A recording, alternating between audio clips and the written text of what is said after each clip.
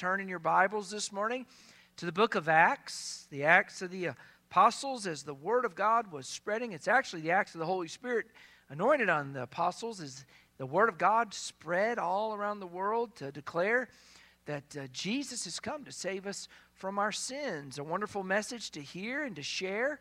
Hopefully someone shared it with you and you're sharing it with someone else. And we're just declaring the greatness of our God as we go forth. And everything we need to say is right here in His Word, our foundation right here. God Himself and what He has revealed about Himself in His Word. And hopefully you're pulling out those memory verses from your box each week. We're in week 5 and we're reading that scripture that teaches us, as we quoted it earlier, from the book of Acts chapter 17. And we're studying the attributes of God, the essence of who our God is and what He's like. And we're going to be doing that every Sunday morning. And you're welcome to meditate on that truth throughout the week. And if you didn't pick up a listening sheet, a sermon sheet, those are always out at the front. And they just have some points so that you can follow along and also some questions to ponder throughout the week. But we're discussing this week and last week the primary attribute, the aseity of God. What God is in and of Himself. And there's 2 corollaries to go to the aseity of God. And you may think, that's just a deep word, Pastor Chris. Well, here's the amazing thing. Yes, our God is an amazing God, but He makes Himself known and He accommodates Himself to you and to me so that we can know who He is and what He is like. And the aseity of God just simply means God is whatever He is in and of His own self. No one made Him. He is being. We are created beings. He never was created. We learned that last week. God is self-existent. He just is. He's the great I am. And what He is, He shall always be. But today, the corollary that goes along with that self-existence is that God is self-sufficient, which means He's not dependent on anything outside of Himself, which makes total sense. Listen, if He is of a category totally different than you and me and everything else that's created, so high, so exalted, so transcendent above all things, listen, He's not like us. He makes us like Him in this sense, but we'll never be God's as He is. But He is the cause of our being. He's the reason we're here. What's what we learned last week. But what goes along with that is, because He is totally other, He doesn't need anything. He doesn't need you. He doesn't need me. He has all that He needs in and of Himself. And it's this basic understanding about who God is, listen, categorically different than you and me, and sufficient in all that He is in and of Himself. It's critical to understand this essence of God so that we can unlock all the other attributes of God and see who He is and what He is like. And that's what we're going to be doing each and every week. Next week, I believe we go to He is infinite.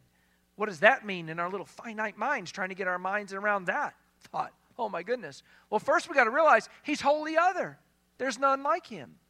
And as you and I wrestle with, some might say, deep philosophical ideas, we're not shocked that we wrestle with these things. We shouldn't be. In fact, in Acts chapter 17, Paul is wrestling with some philosophers about some deep theological things. They have some mistruths about what deity is like that he's going to correct. We have some mistruths about what deity is like that God needs to correct. The world doesn't know who God is and what He is like, and we're supposed to be communicating Him to them. And that's what Paul was doing here in Acts chapter 17. In fact, when he came to Athens, some people heard him talking about deity. They heard him talking about the nature of God and who God is and what He is like and what He had come to do through Jesus Christ. And they said, hey, you need to come with me. We need to go. And he brought him to this group of philosophers. And as they gathered there, they said, hey, this guy's got something that you've got to hear. He's got something you and I need to hear today. It's in God's Word. And what I need to have and what you need to have is a heart right now that's ready to hear what God would say to us about who He is and what He's like so that our lives will be transformed. So if you're ready to hear what God has to say, I want you to stand and honor the word of the Lord. We're going to read Acts chapter 17. I'm going to back up to verse 22, and we're going to go hopefully all the way down through verse 30 or 31. Acts chapter 17, verse 22. Here's what Paul said and what God says to us.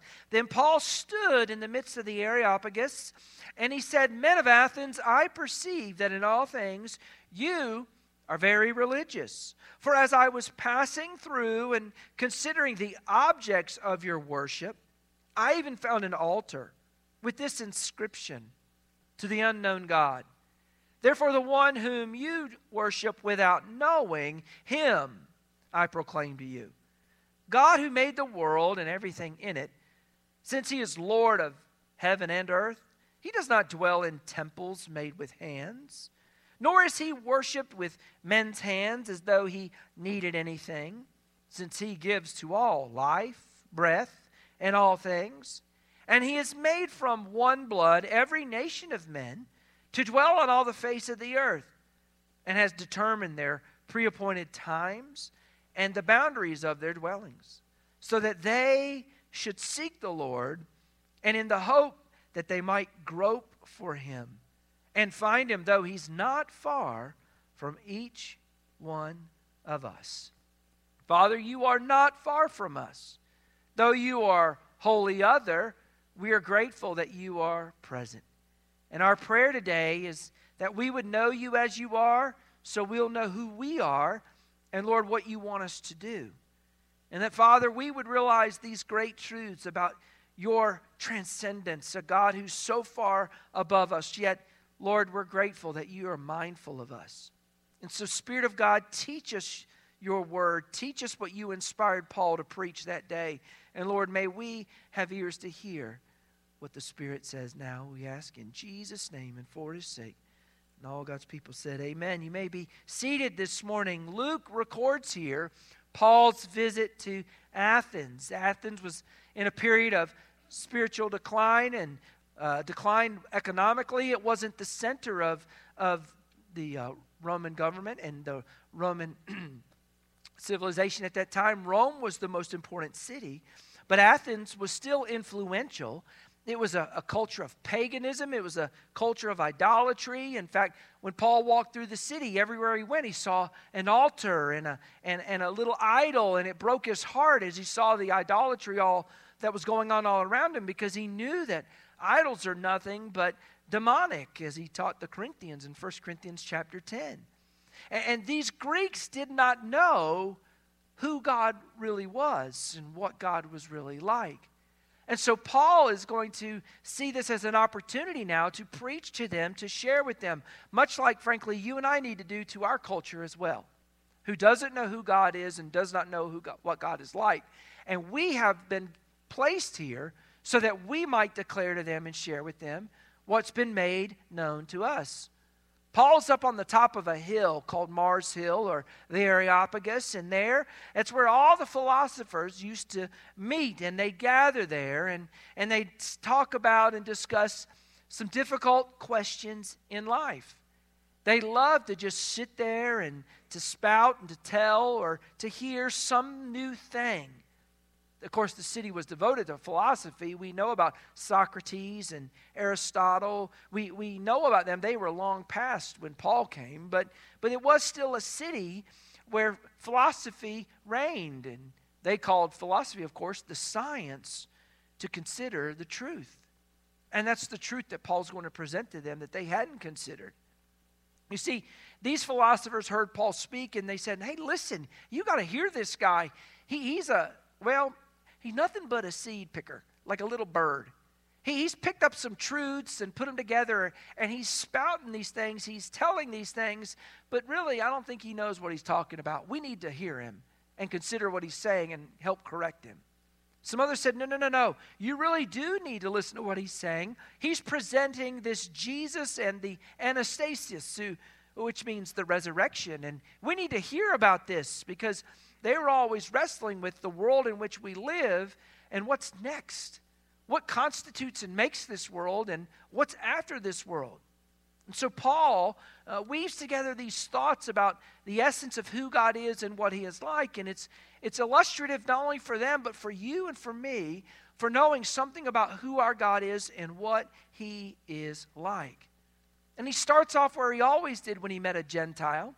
Because the Jews understand that God made the heavens and the earth. That's what Genesis 1 says. In the beginning, God created the heavens and the earth. That's not a problem for the Jewish mindset, but for the Gentiles, for the pagans, it was particularly important to establish who the Creator was. And it's in God's self-creation, or in God's creation, that you see His self-sufficiency.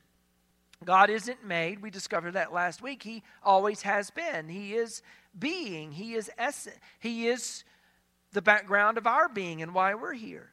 But Paul opens up and he says, listen, the unknown God who you have this altar over here for, where you worship Him, but you don't really know Him, I'm declaring Him to you. And God who made the world and everything in it, that God is the Creator God.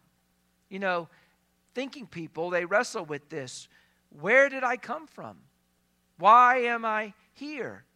Where am I going? You see, these questions are being asked today, but actually they're not truly being answered in our culture today, as they are erasing, listen, the true answers to those questions, particularly for children, about how we're made and who made us and how He designed us. And there's even a denial of what is true about how God made us today. This is why it's critical to understand God's self-sufficiency in the created order and how He made us. So if we know who He is as the Creator, we'll know who we are as created beings. You see, we wrestle with these questions, and Paul does, and he says, you know what? God made the world and everything in it, and He is the Lord over all that He has made. But He's not a distant God. He's not separated, divorced from His creation like deists would think. He is actually involved in His creation. He's also not imprisoned in His creation like pantheists would believe. No. God is the Creator, and in fact, He's not just the Creator that made everything. He doesn't need anything. Wow.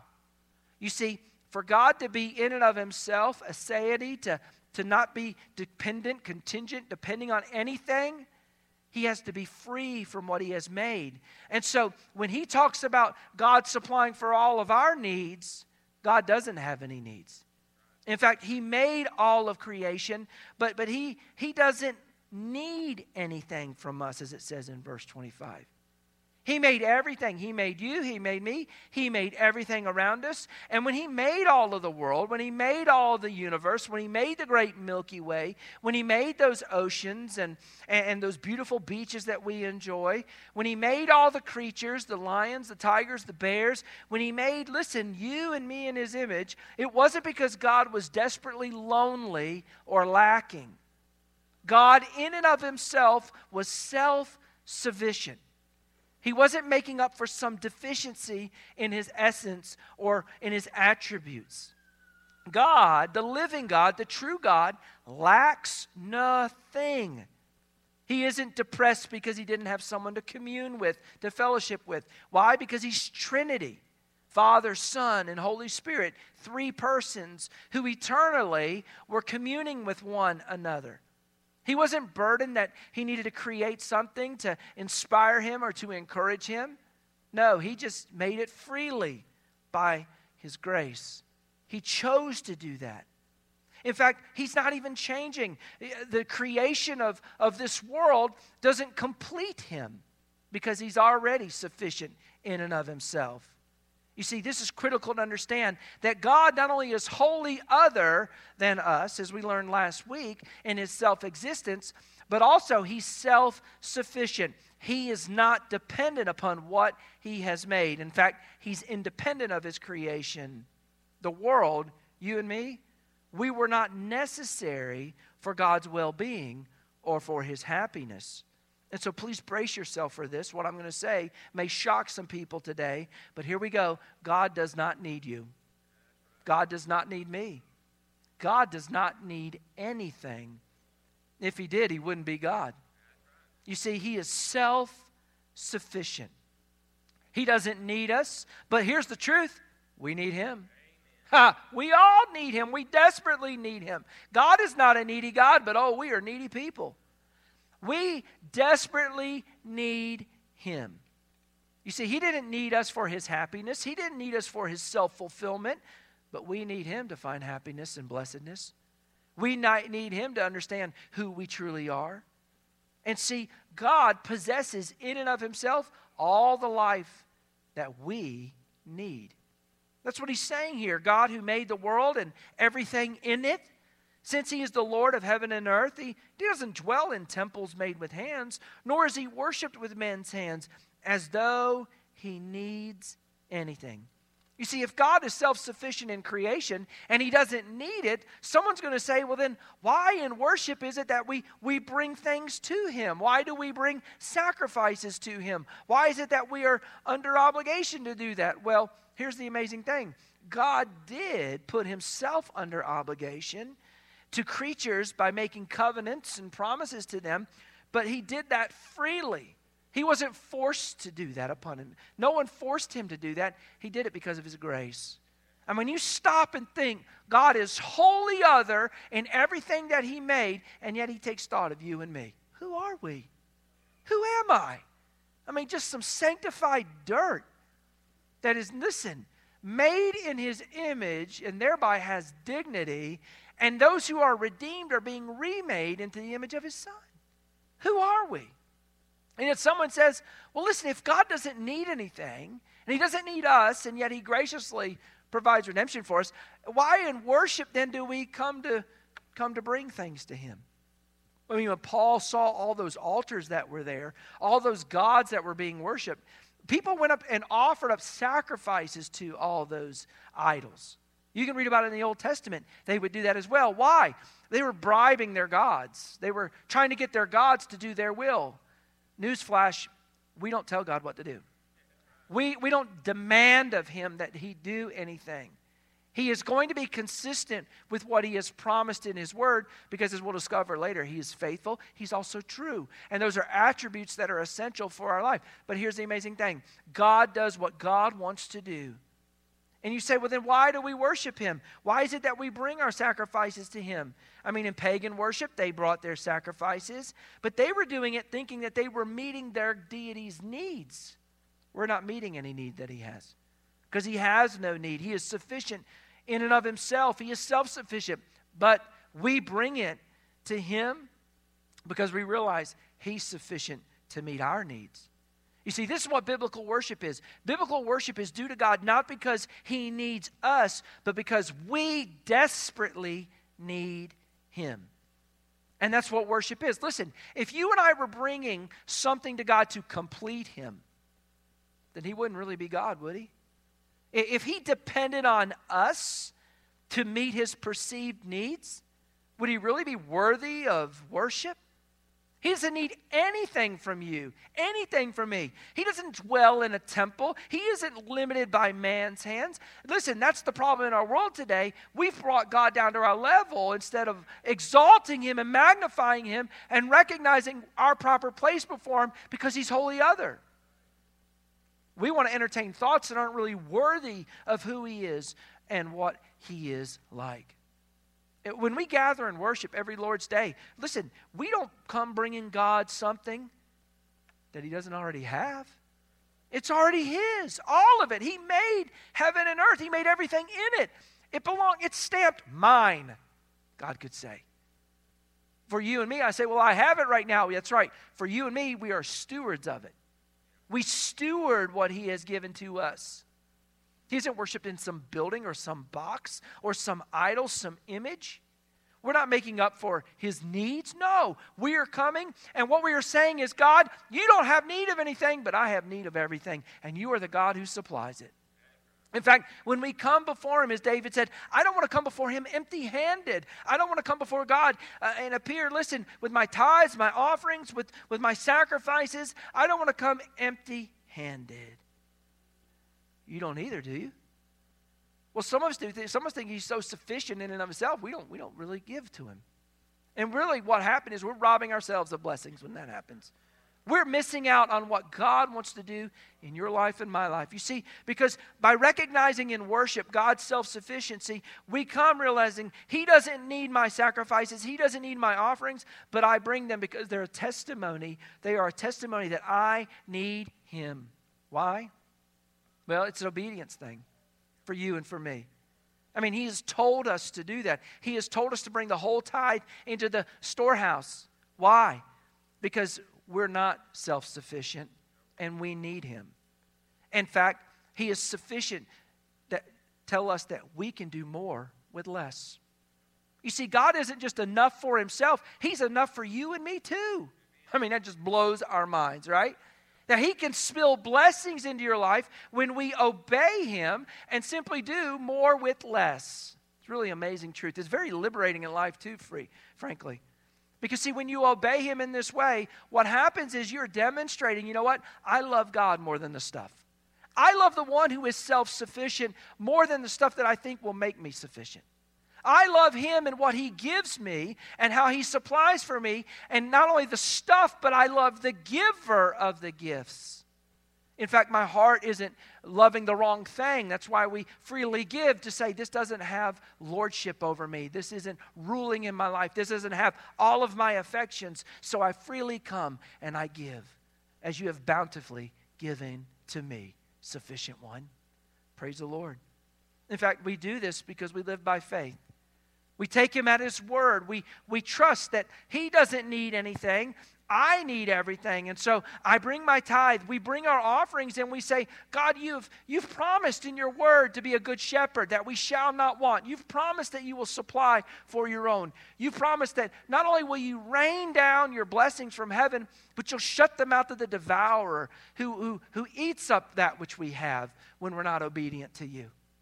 And God does this. That's why in worship we come with joy and we come celebrating, because I have found the one who is self-sufficient and He has enough, listen, not only for Himself, but also for me. And oh, I want to experience it. It's an amazing thing. It's very liberating too, very freeing. Because then as you navigate life, you know, listen, it's all His anyways, and I get to enjoy it. It's worship. They had a misunderstanding of worship. They were worshiping all these deities. They were offering up sacrifices to all of them. Paul says, no, He's not like that. You got it wrong. He doesn't need anything.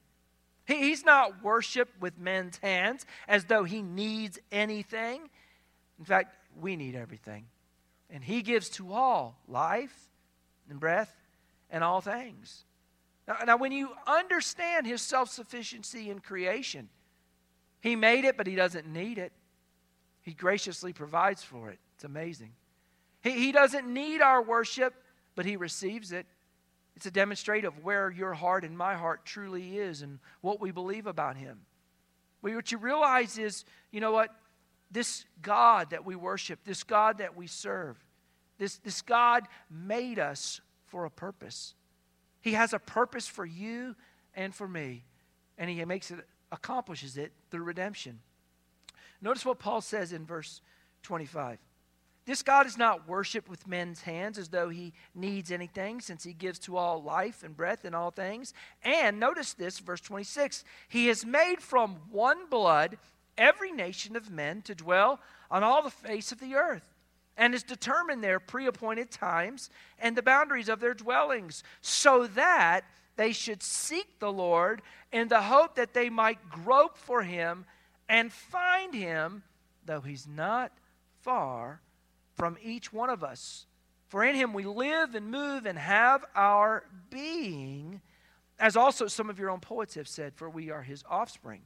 Listen, the God who made all things, wholly other, in a category different than us, as we learned last week, self-existent, in Him we have our being. We're here because He said so. Now, here's the amazing thing about His says so in your life and my life. In order for you and I to realize this, that He's wholly other and He's self-sufficient, you say, well, why am I here? Well, we're here because He said so. In fact, He put down your zip code and the generation in which you would live. He determined, as it says here, our pre-appointed times and the boundaries of our dwellings. Everyone. Listen, notice this. He's made from one blood every nation of men to dwell on the face of the earth. In other words, God wrote all of your days in a book before there was one. God knew where you would live, and He knew the zip code or the area code you would dial for where you live. God knows that, all of it, for every human being.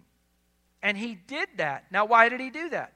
What was God's desire in making mankind? What was God's desire? You see, he didn't have to do it if he didn't need creation, if he's self-sufficient.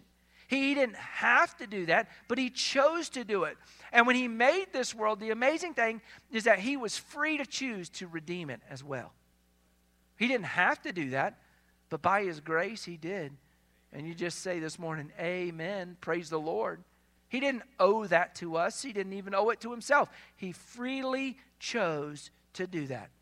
He entered into the world that he didn't have to, but he did, and he did it without compromising himself. He did it freely, entering into relationships with mankind, though he already had a relationship with the Son and with the Spirit. He didn't do that because we needed him. He did it, or because he needed us. He did it because we need him. In fact, when he draws our boundaries and the age in which we live, do you notice what he says? His hope, his desire is, according to verse 27, it's this: so that they, mankind, should seek the Lord in the hope that they might grope for him. Why are you here? Why are we here? Why are we on this earth? How did we get here? Well, God put us here. Why are we living here? Well, you see, God wants you to reach for him. Why does God want you to reach for him? Because he reached for us. Jesus came into this creation that he made. He who made time, he who made space, stepped into it. Why? So that we could be saved. Pretty amazing. To bring redemption for you and for me. He didn't owe us that, but he freely chose to do it. And what he wants for you and I to do is to reach for him. To reach for him. To grope for him. Now listen, what's amazing is when you see this word right here, grope for him, that's his hope. Does everyone reach for him? No, they don't, sadly. Although he's extending grace, he's revealing himself, he's speaking of his glorious presence all throughout creation, but not everyone reaches back. But that's what he wants us to do. In fact, if you write in your Bible, 1 John chapter 1, verses 1 through 4, and you go over there and you read in John's epistle, you remember in John's gospel, he said, in the beginning was the Word, and the Word was with God, and the Word was God. That logos, that concept was a philosophical concept as well that the philosophers would have said, oh, I want to know more about that logos. They had a principle of logos, a word that they wanted to understand. He says that's Jesus. And what he says in his epistle in 1 John chapter 1 is very important. Listen to what he says. That which was from the beginning, God, amen, which we have heard and we have seen with our eyes and we have looked upon, listen to this, and our hands have handled concerning the Word of God. He says, John says, you know what? God who made everything, we saw him. We heard him. We groped him. It's the same Greek word. We grabbed him and we held on. Amen? Why? Because he reached for us first. What an amazing God. Now listen, this puts us in our proper place to truly understand who God is and what he is like. Wholly other, and yet it's mindful of you and me. Totally self-sufficient, doesn't need us. But for needy beings like you and me, says, I'm what you need. What an amazing God to worship. Was one that we should lift up our praises, offer up our sacrifices, not just of what's in our wallet or what we have, which is already his, but listen, our lives, it's what he's truly after. Your will, my heart, yielded, surrendered. That's what he is after. That's what he asks for. The amazing thing, all of salvation, all of it is of God. He doesn't need us to help him. He's not needy and dependent. Listen, if he needed us to help him in this salvation, then he really wouldn't be God. But beloved, he's got all of it handled. Wow, what an amazing God. In other words, if you and I thought that there was something we needed to do to be saved, that we could do it and that would help God, then he really wouldn't be God who brings redemption. In fact, we wouldn't be confident. We wouldn't have a solid foundation for our faith if God was a needy God needing our help for salvation. But he demonstrates even in salvation, he's already accomplished it all. From the beginning, right? He chose us in Christ from the beginning, from the foundation of time, from the foundation of this world. He had a plan even from then that he would make us in his image, that he then would fill to redeem and to save us. Man, that's good news. It's very liberating, especially for those who want to toil and try to earn their salvation. You can put down the towel and just say, I don't have to do it. Christ has already accomplished it. What you and I have to do is through repentance and faith, turn to him. In fact, that's what God wants. That's what God is after.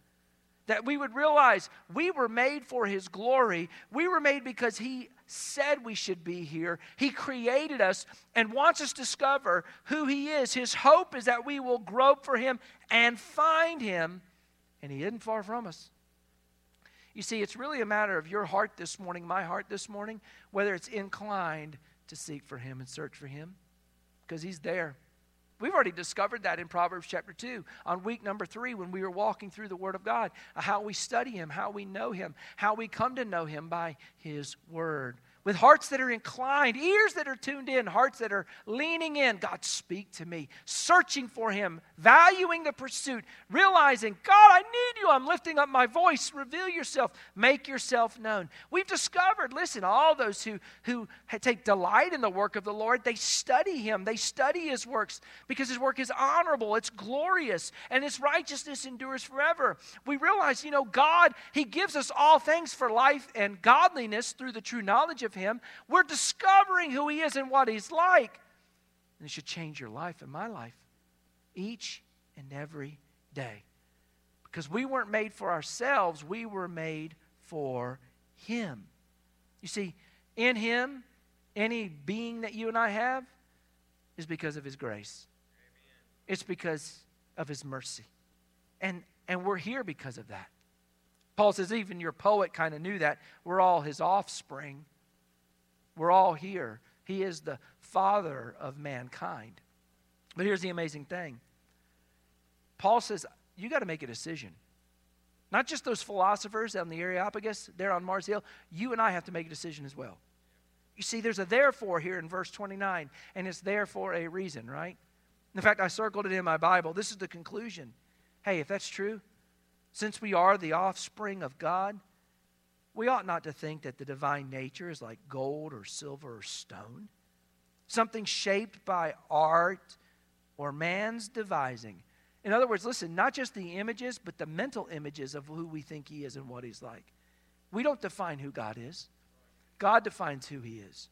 And where do we find that definition? In this book. Miss Amanda sang it. What more can he say than he's already said? He's laid for us the truth in this excellent word. I and you have to choose to walk by faith. Faith comes by hearing, and hearing something specific, the Word of God. And I hear God speak in his Word when I open it, and when my heart is yielded to what he has to say. You see, truly these times of ignorance, verse 30, this time of ignorance, God is overlooked. But now he's commanding all men everywhere to repent. Because he's appointed a day on which he will judge the world in righteousness by the man whom he has ordained. And he has given assurance of this to all by raising him from the dead. You see, think wisely. We don't define God. We don't define who he is, his nature. God defines himself. We don't create the object we worship. We're made by the God for worship. We've been considering and wrestling with this for the past 2 weeks now, this deep philosophical thought, but it's really not that deep. Here it is. Ready? God is God and we're not. And what God calls you and I to realize is to put down our little scepters and take off our little crowns and say, okay, your kingdom is far greater than mine, and I want to be a part of it.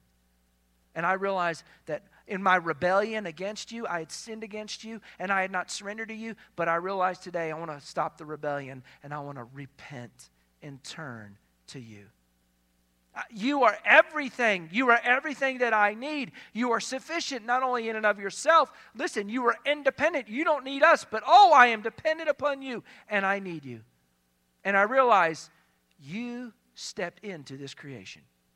You see, it's by him, this man that he ordained, This one that has given us the assurance that life is in God. The life that you and I need is evident because they raised him from the dead. Jesus.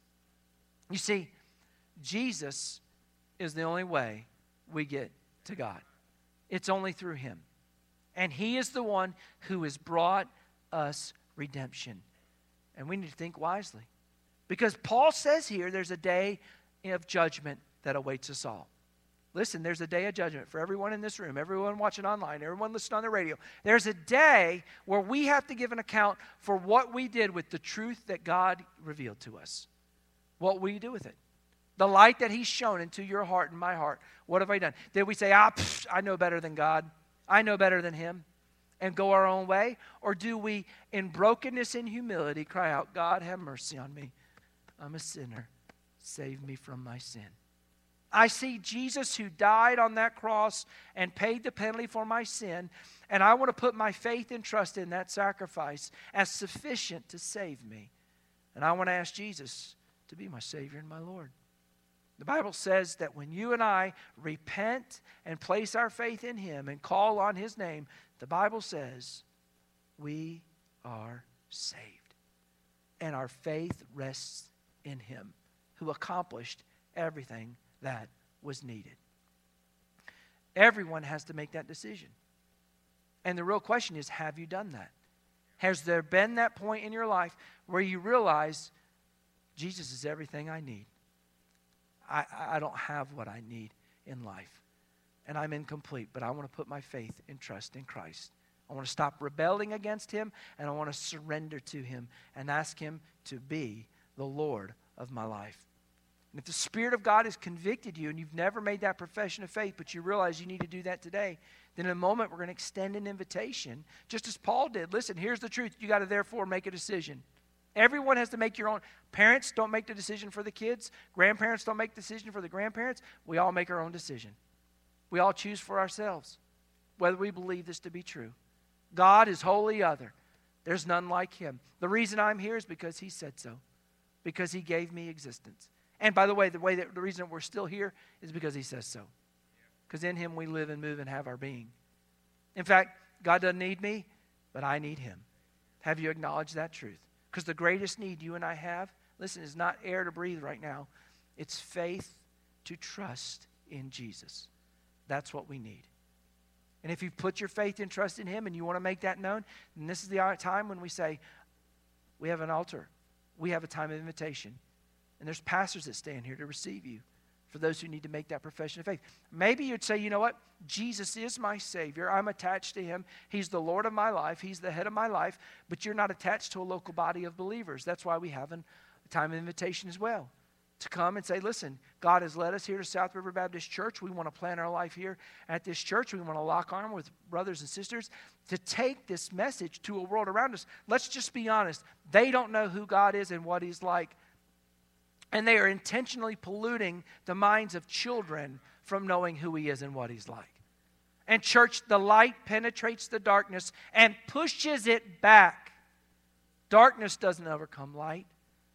The gates of hell can't stop the advance of the truth.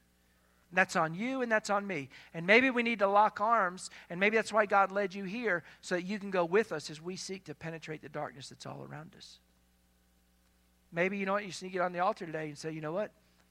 God, you're self-sufficient, but I've not been trusting in you.